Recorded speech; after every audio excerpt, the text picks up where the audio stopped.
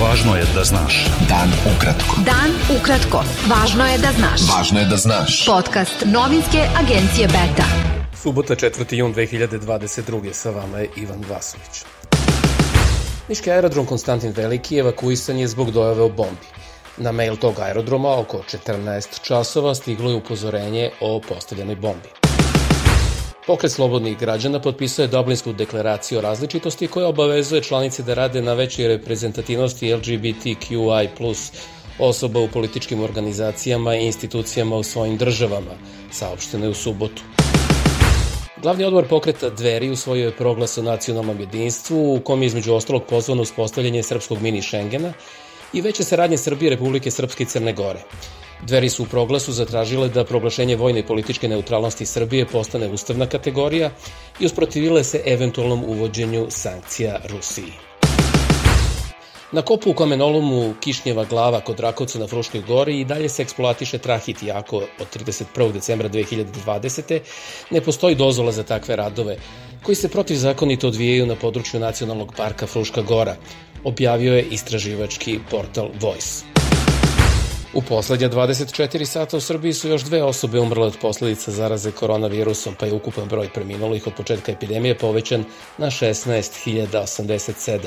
Od petka do subote koronom je zaražena 221 osoba, dok su testirana 4.823 pacijenta. Hospitalizovano je 97 obolelih, a na respiratorima je 11 pacijenata.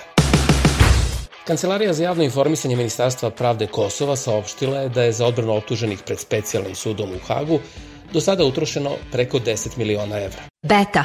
Dan ukratko. Budi u toku. Premijer Crne Gore Dritan Abazović izjavio je da pokušava na sve moguće načine da uspostavi što je moguće bolje odnose sa vlastima u Srbiji i misli da je to veoma značajno zbog ukupne stabilnosti i mira u regionu.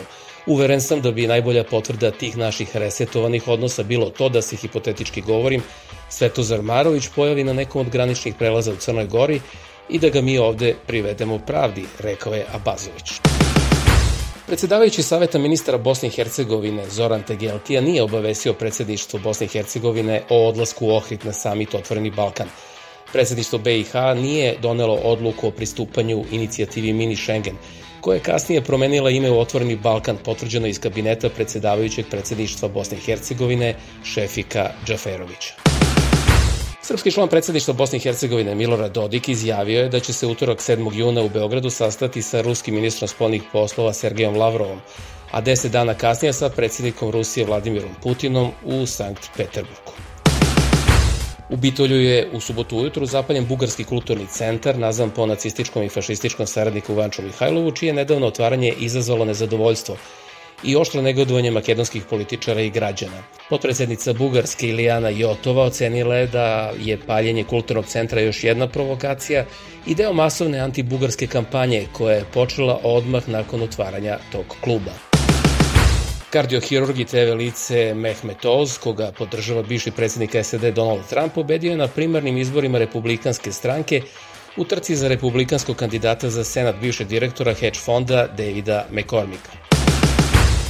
Rusko ministarstvo spoljnih poslova pozvalo je na sastanak čelnike američkih medija kako bi ih upoznalo sa strožim merama u odgovoru na američke restrikcije prema ruskim medijima.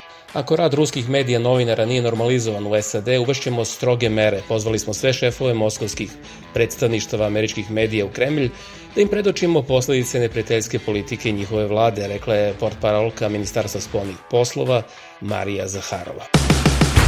Ukrajinci su saopštili da su povratili deo industrijskog grada Severodonjecka u oblasti Luganska, te da bi delovi grada mogli da brane još 2 sedmice.